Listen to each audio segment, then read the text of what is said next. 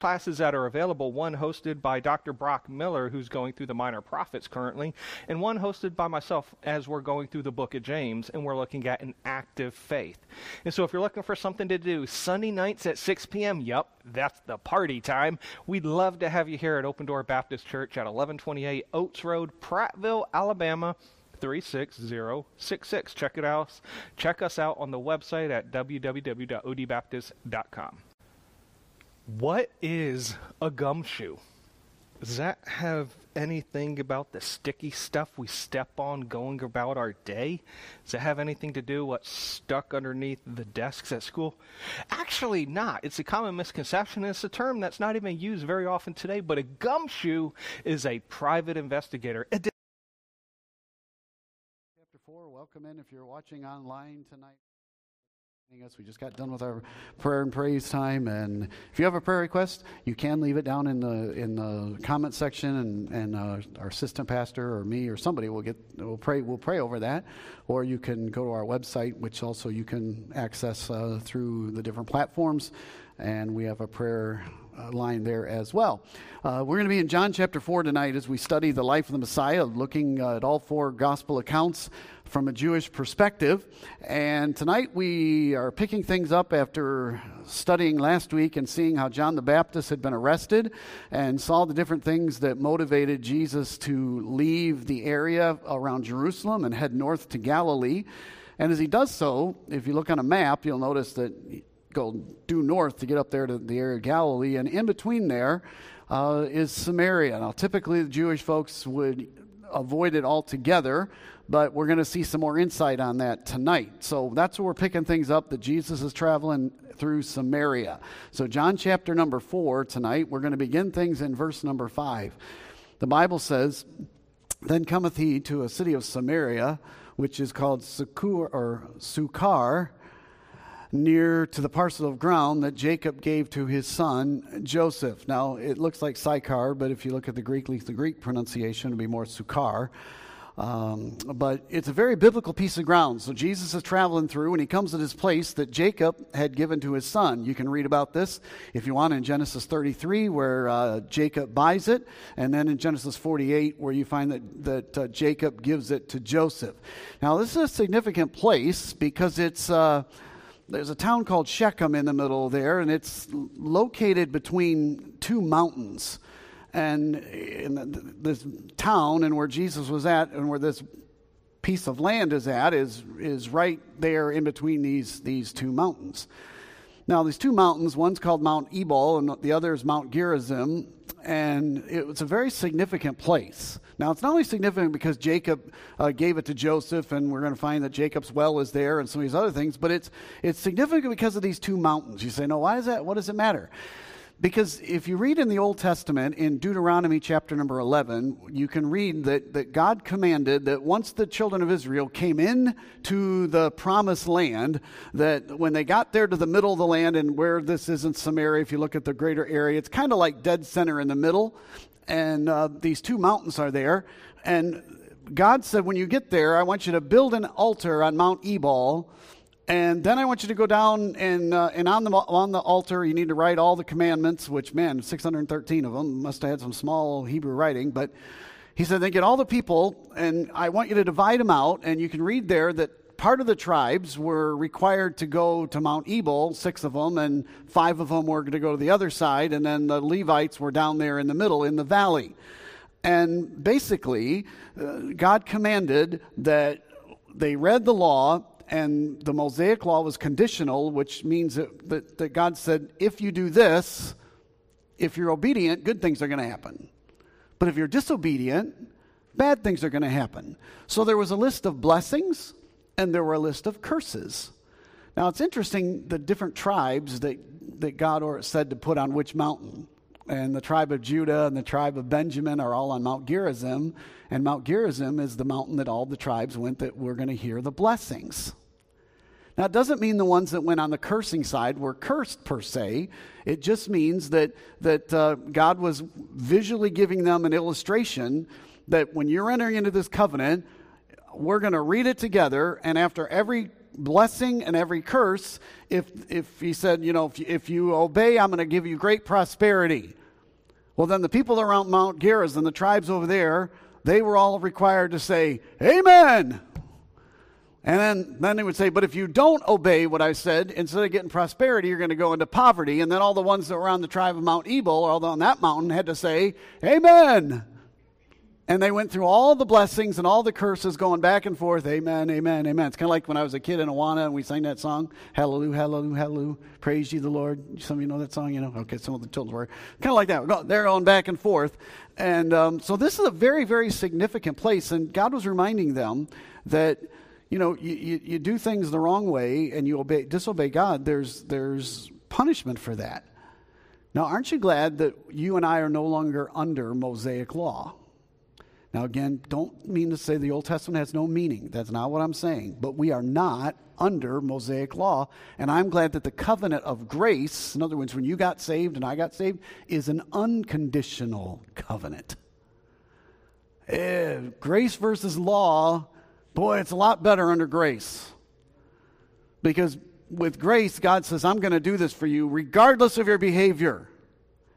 And you say, I know the other people who attack our theology say, yeah, you people teach that Christians can live however they want. Well, I like to surprise them and go, yeah, you're doing it.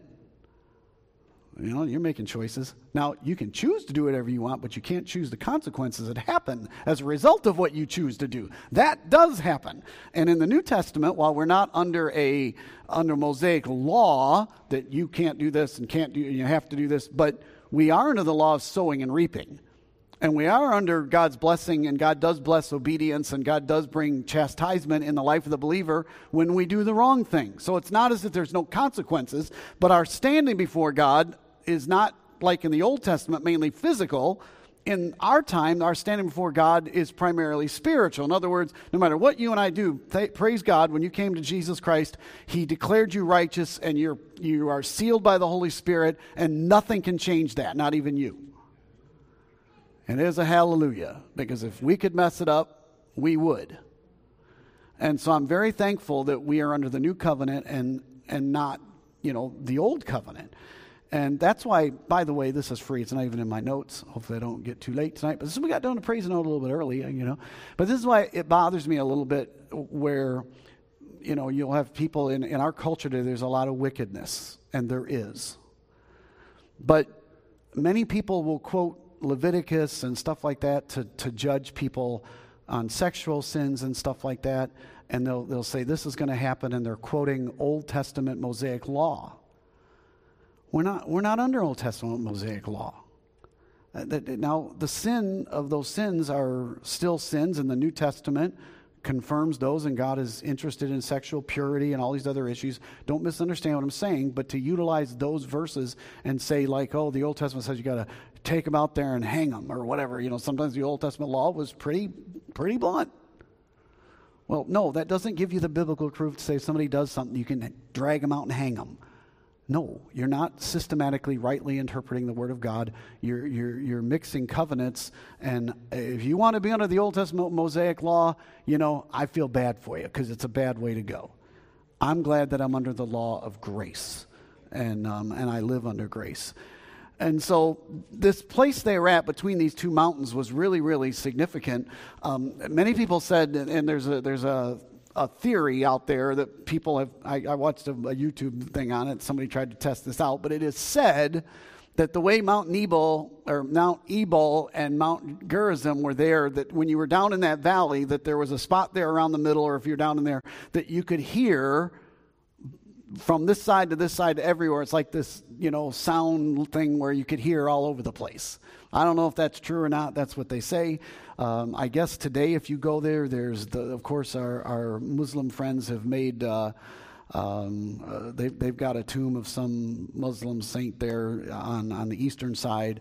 So you can go visit there today if you head over to Israel. But when you come to this passage of Scripture, most of the time the setting is never even explored. But we're going to find as we go through this, and we won't get to it tonight, that it is significant understanding why the Samaritan woman says what she does and Jesus responds the way he does, because this is a very significant setting. I thought to myself as Jesus was coming through there, he is the I am. He is from everlasting to everlasting. And I personally believe that the Lord Jesus, appeared in the Old Testament more than once.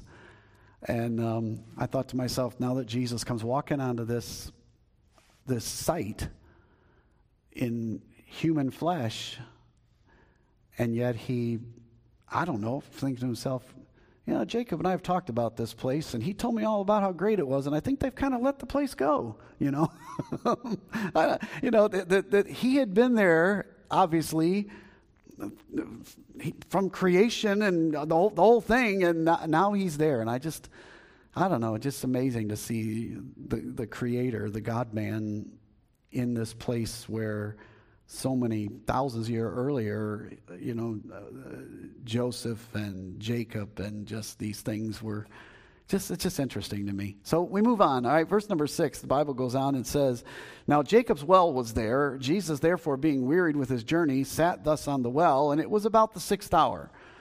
So here's Jacob's well, and here's another viable or verifiable biblical location. Again, one of the people say, what's the difference between all these holy books are the same? No, they're not. The Bible's withstood literary criticism, and I don't mean that in a negative sense, but literary standing to the claims that it makes. Many other holy books just make a bunch of parables and stuff like that. The Bible names specific people during specific times and specific places that are very, very verifiable. And what has been amazing to me as a guy who likes apologetics is you study history, and our adversaries, our critics, don't like to remind themselves of from the hundreds of years back where they would say, see, the Bible says this. There's no such place as this. There's no such person as this. And then the more archaeology comes along, the more we find out, yes, there was. Chalk another one up for the Bible, and I don't know how many times the Bible has to be that God shows you that it's, testable and provable, that you doubt it. And here's another one. Now, it tells us that this well, which I understand, I saw some pictures of it. I thought about getting a picture and showing it to you. It's a really deep well. To get the water, you had to go down quite a bit. But it also tells us it was about the 6th hour. Now, if you look at it from Roman time, that's about 6 in the evening, but thinking Jewish, that makes it about noontime, which would be typically around the hottest part of the day. And the Bible says that Jesus comes on this scene to this well, and the Bible tells us that he was tired from the long journey. Now, we know he'd been walking up from Jerusalem, and you can figure out how, when the hours it would have taken to walk here, depending on how many times you stop, things like that. But isn't it amazing to consider that the God-man could get tired? Now, in theology class, we called this, as we studied, Christology, the hypostatic union of Christ. That Jesus was all God and all man, and, there's early church fathers argued and discussed this, and it always, cracks me up, because if you can explain that, then you're lying to yourself, because that's a little above our deal, that the Bible clearly teaches it, and it's clearly true, but all of its nuances are, I don't have a full grasp on it, but he was the God-man. And isn't it something to know that the one who came and lived a perfect life, that he knew what it was to be tired? Now, this is particularly meaningful to me, not because of me, but because of you guys. I didn't realize early on, I didn't know what God and why he was doing what he was doing. When I got out of college with my degree in theology and pastoral ministry, I went back to our home church and I began to teach Bible and English, and I was a coach and taught phys ed, coach basketball and soccer and things like that. And but I thought, well, I'm gonna go into ministry, but I taught for several years and then got married, and I couldn't pay my bills, I was just getting paid nothing, and young in the faith, and in terms of I had a theology degree, but I was only 20 something, so young, and I said, God, what are you doing? And I ended up, to meet the needs of what I had for a family, I ended up getting into sales, and I started out at selling copiers, office equipment. Hated that job. But then I ended up into property management, and then I was managing senior centers, retirement homes, and then I got even back into sales. Then I ended up working for Pensacola Christian with Abeka and did that for almost a decade. And one of the things that I look back at it now and realize is I'm thankful to at least have some semblance of understanding what it is to work a real job, quote unquote, and on a Wednesday in particular, to have worked all day and then come to church at night. Again, you all know me. I left Independent Baptist legalism decade or so ago, maybe longer. Sometimes you need to rest. Sometimes you need to stay home. There's issues, but most of you here tonight are here all the time faithfully, and I just want you to know I recognize that many times y'all come here and you're tired, and you should be. You've worked hard, and that's why one of the reasons I try on Wednesdays, my family will tell you, I'm very protective of Wednesdays because I rest a lot on Wednesdays because of my own health needs, because I know I can't come here tired. I owe that to you guys. I need to bring energy and be a goofball like I typically am. I need to be wired, because y'all have been watching your kids all day, doing homeschooling all day, working a job, whatever. But isn't it great to serve a God that understands what it is to be tired? And that blows my mind that the God of all gods, the Creator, would allow himself, as he incarnated himself into flesh and blood, would identify with us down to the place where he walked all day, he'd been ministering, and he was tired. Now, what's significant here is John chapter 3 and John chapter 4 are just, I can't even overemphasize the theological significance of these two chapters, especially when it regards to soteriology. In other words, so that's a big word, forgive me. In regards to salvation and the doctrine of how we get saved. These two chapters are critical. We went from the moral religious guy in chapter 3 to the immoral Samaritan woman in this chapter. So Jesus is about to have what I'm going to call a crucial conversation, which is a great book. If you haven't read that book, Brother Oscar got me to read that book.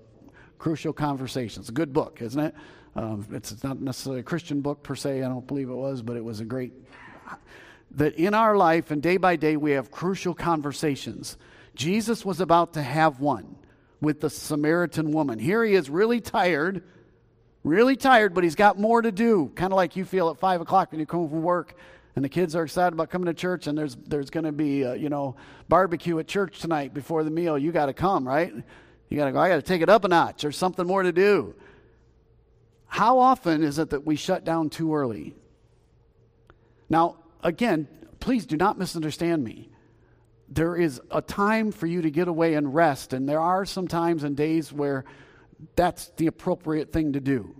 Do not let your legalism... I know a guy that is so... There's nobody here, okay? So, here. I wouldn't talk about you guys, except when I'm preaching to other churches and hoping they're not online. I said, man, I have this guy at our church. His name is Big Mike. Man, you wouldn't believe the problems I got to go with. But his wife's family lives from out of the area, and most of them are non-Christians. And when they come to visit, sometimes I'll only be in town for a day or two, and it'll fall on a Wednesday night or something. He refuses to stay home and be with his family that night, and instead he goes to church. Do you think that family that's a better example? Well, in their particular case, I know it's not. So there's an appropriate time for us, and it's okay. But we need to be careful with that, because if you always do what your flesh wants, the flesh is always going to want to take the break. Now, notice the Bible does say that Jesus got there and he was tired. So what did he do? He sat down. It's not wrong to figure a way, how can I get through this? Maybe you need a cup of coffee. Give me a little caffeine, I can make it. Or, that's okay. But Jesus knew that he had a divine appointment. And tonight I want you to remind yourself that sometimes there's going to be places and times, and I believe that we're just sometimes not aware of it, we don't consider it. Maybe there's some divine appointment that God has for you, and oftentimes in my life, the times that I don't want to talk to somebody is the time that God asks me to talk to somebody. And I use the excuse saying, well, I'm tired. So what? You got eternity to rest. And Jesus was at the place he was supposed to be, at the time he was supposed to be there, because he had a crucial conversation that he was about to have, even though he was tired. All right, let's pick up verse 7. I think we're going to stop here tonight. Then cometh a woman of Samaria to draw water, and Jesus saith unto her, Give me to drink. So the Bible tells us this woman of Samaria shows up, and she's there at the noon hour, which indicates to us a couple things, that she was outcast even of her own people, because if you were a woman and had to go draw water from this deep well, you would want to do that in the morning when it was cooler. Don't wait till the hot part of the day. Why was she waiting until there? Because she was probably outcast by her own people, let alone the Jewish people. Now, Dr. Fruchtenbaum spends quite a bit of time in his study, and I want to cover some of this, explaining the racial, cultural, and religious differences between the Jews and the Samaritans. It's very helpful in understanding what's about to unfold in this conversation that Jesus and this woman are about to have. You see, in the first century, when Jesus lived, there was a complex relationship between the Jewish people and the Samaritans. And it goes all the way back to the Assyrian captivity. In other words, when the 10 tribes, the northern kingdom of Israel, when they sinned long and over, and God said, I'm going to bring you into captivity, and the Assyrians came down and wiped them out. And the Assyrians had a methodology that when they conquered a people, they took the people that they conquered and they pulled them out of their land. It'd be like if somebody ever took us up and they pulled us out of Sweet Home, Alabama, and made us go to Connecticut, or, I'm trying to think of some place, New York, although upstate New York would be great. All right, New York City, California, places we don't want to go. And then they took the Californians and brought them here. Now, the few real true blue Roll Tides would probably have some issue with these newcomers, wouldn't they? Well, what happened is the Assyrians did this. They pulled a lot of the 10 tribes, northern tribes out, and they brought other people in, and that some of the people did remain, and they began to intermarry with these people and adopt some of their cultural stuff and some of their religious stuff, and they eventually became known as the Samaritans. So the Jewish people looked at them as half-breeds, or they certainly had racial issue with them. And what happened was eventually the southern kingdom of Judah, they eventually fell to Babylon and went into Babylonian captivity for 70 years. And then at the end of the 70 years, God brings them back under Ezra. And when he brings them back into the land, they find that these Samaritans are living in the central part of the land where the 10 northern tribes had lived. And you can read about this in Ezra chapter 4, verses 1 to 5, if you don't believe me. But basically, Ezra tells us that when they first got back to start rebuilding the temple, because remember it had been destroyed, and they came back to rebuild the temple, that these Samaritan descendants came and said, hey, let us help you. And Ezra said, no way. You're an immoral. They were, God, they didn't want any part of them helping. Well, you can say that was mean or whatever, but the text goes on to show us that these people really didn't want to help. They really wanted to get them to compromise and join up with them. That's what they really wanted. But God knew that and said, no, you're not going to help. Sometimes be careful the people that offer to help you. I saw it online today that this was the terminology, a frenemy. Anybody ever heard that term before? Frenemies? I don't think I'd ever heard that before. All the younger people in there going, yeah, I'm an old person. I didn't hear. But I like the term. You think they're their friend, but really from the get-go, they're your enemy. Like, here's a good piece of advice. As somebody who's been in the church where division, an opportunity for division runs deep. If somebody in the church that you've known their existence, you've had an acquaintance relationship with maybe, okay? They've never one time asked you to their home. They've never one time spent time with you after a service, just hamming it up for any significant time. They've never one time sacrificially done something to help you and your family. But all of a sudden, they're on the phone with you and they want to talk to you and they value your opinion on something. You need, it astounds me how many Christians are so naive. They go, oh, they just want to talk to me about, no, they don't. They've got a root of bitterness. They got a bunch of gossip, and they want you to join in with them, and they pretend to be your friend. And churches are divided because many Christians are so, they go to the Samaritans, if you want to say, yeah, come help us build a temple. Come help us build a local church. No. If somebody that has never been your friend in any depth, all of a sudden, just out of the blue, wants to be a friend, that's okay. But if the first thing they start doing is being negative about somebody else, warning lights need to be going off.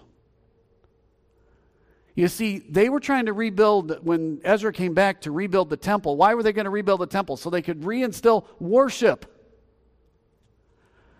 Frenemies want to do gossip, not worship. And we got to be smarter.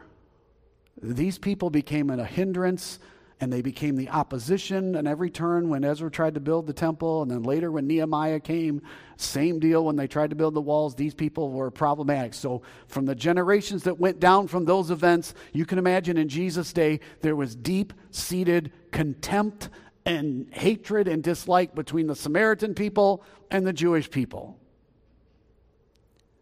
Now, the Samaritans, because they had this access to some Jewish mindset and even the worship of Jehovah per se, once Ezra built the temple in Jerusalem, rebuilt it and said, you can't help us, and they showed their true colors, well, eventually they needed a place to worship themselves. So guess what they did? They built their own temple. And guess where they built it? They built it on Mount Gerizim, the mountain that Jesus is sitting below by Jacob's well. And it was a very holy place to the Samaritans. Matter of fact, the Samaritans were very committed to the first 5 books of the Bible, the law portion of the Old Testament. Some rabbis wrote in kind of rebuking their people that the Samaritans knew the first 5 books of the Bible, many of them better than the Jewish people did. But one interesting fact that Dr. Frutenbaum points out that I did not know is because they moved the temple to Mount Gerizim, they built their own Samaritan temple that was kind of a hybrid worship of some pagan gods and worship of Jehovah. They went through the first 5 books of the Bible, and every mention in the first 5 books of Jerusalem in there, they took out and replaced it with Mount Gerizim. They just crossed it out. Said, we'll just fill in our own place. It's no problem. They even, where Abraham offers Isaac on Mount Moriah, they switched that. And they said, no, that didn't happen on Mount Moriah. That happened on Mount Gerizim. You got to be really careful with people who mess with the Word of God. That's what the Mormons do. That's what the Jehovah's Witnesses do. They have to have their own translation to make you see what they want you to see. So the Samaritans, though, had a form of Judaism, but it was a hybrid mix. But there was a lot of contempt between these two. Now, another thing that was interesting, a big point of contention between these two groups, is the Jewish mindset when it comes to pronouncing the name of God, Jehovah. Even to this day, they won't put the vowels in Hebrew. There's not there. But even in English today, if you're ever reading an article and you see the word spelled out, capital G dash D. You ever seen that in a writing somewhere? That means it's a Jewish person is writing that, and they have such a respect for the name of God that they won't even write the complete name of God. They just do G with a dash and then a D. And in Jesus' day, the people would not speak the name of Jehovah. Matter of fact, the rabbi said the only one that could do it was the high priest, and only on the day of a Day of Atonement. versus the Samaritans spoke God's name every single day. Can you imagine how that goes? And I thought to myself, which one are we more like? This is, again, it wasn't really my notes. This is just free.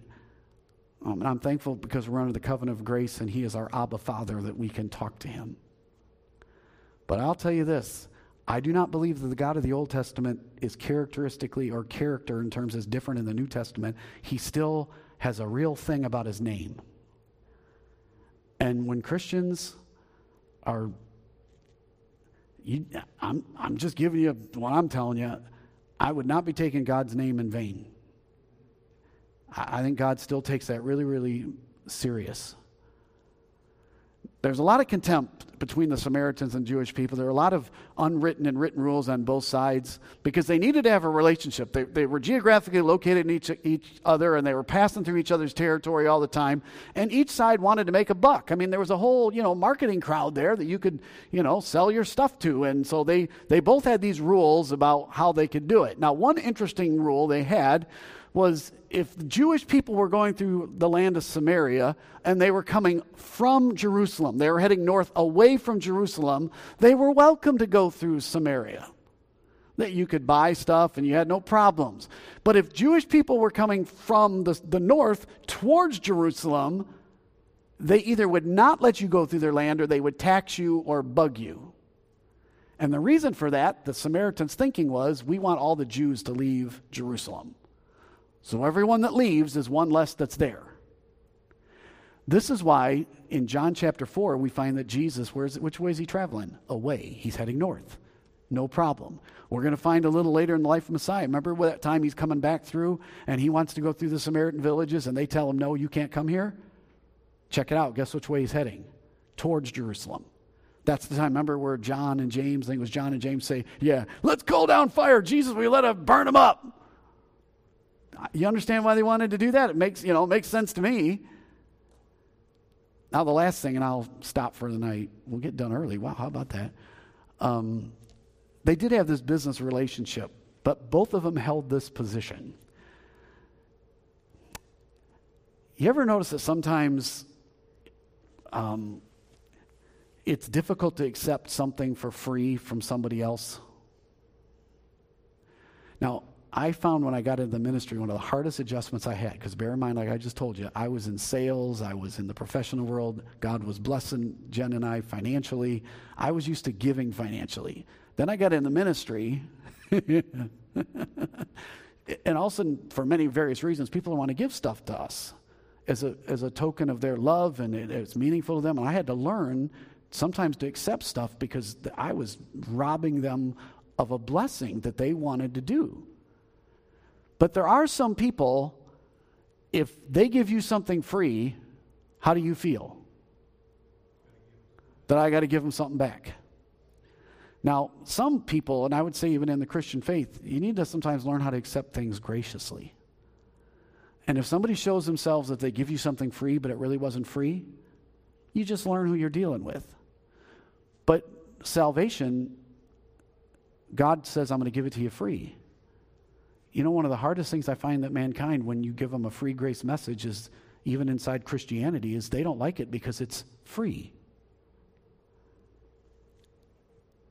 But when you in an adversarial relationship like the Jews and the Samaritans were, you didn't want some Jewish person giving you something for free because then you were indebted to them, and whoa, you don't want to be indebted. That broke the unwritten rules both ways. So you could buy something or you could sell something to one another, and usually at a higher price. They were trying to, oh, you're a Jewish person? Okay, yours costs twice as much,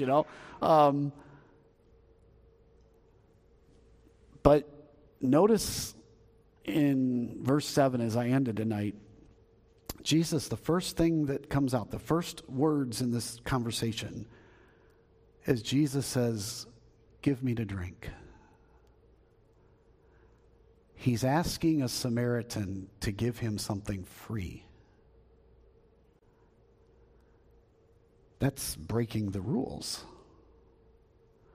As we'll see, Jesus is breaking racial rules, gender rules, all kinds of rules here of that day.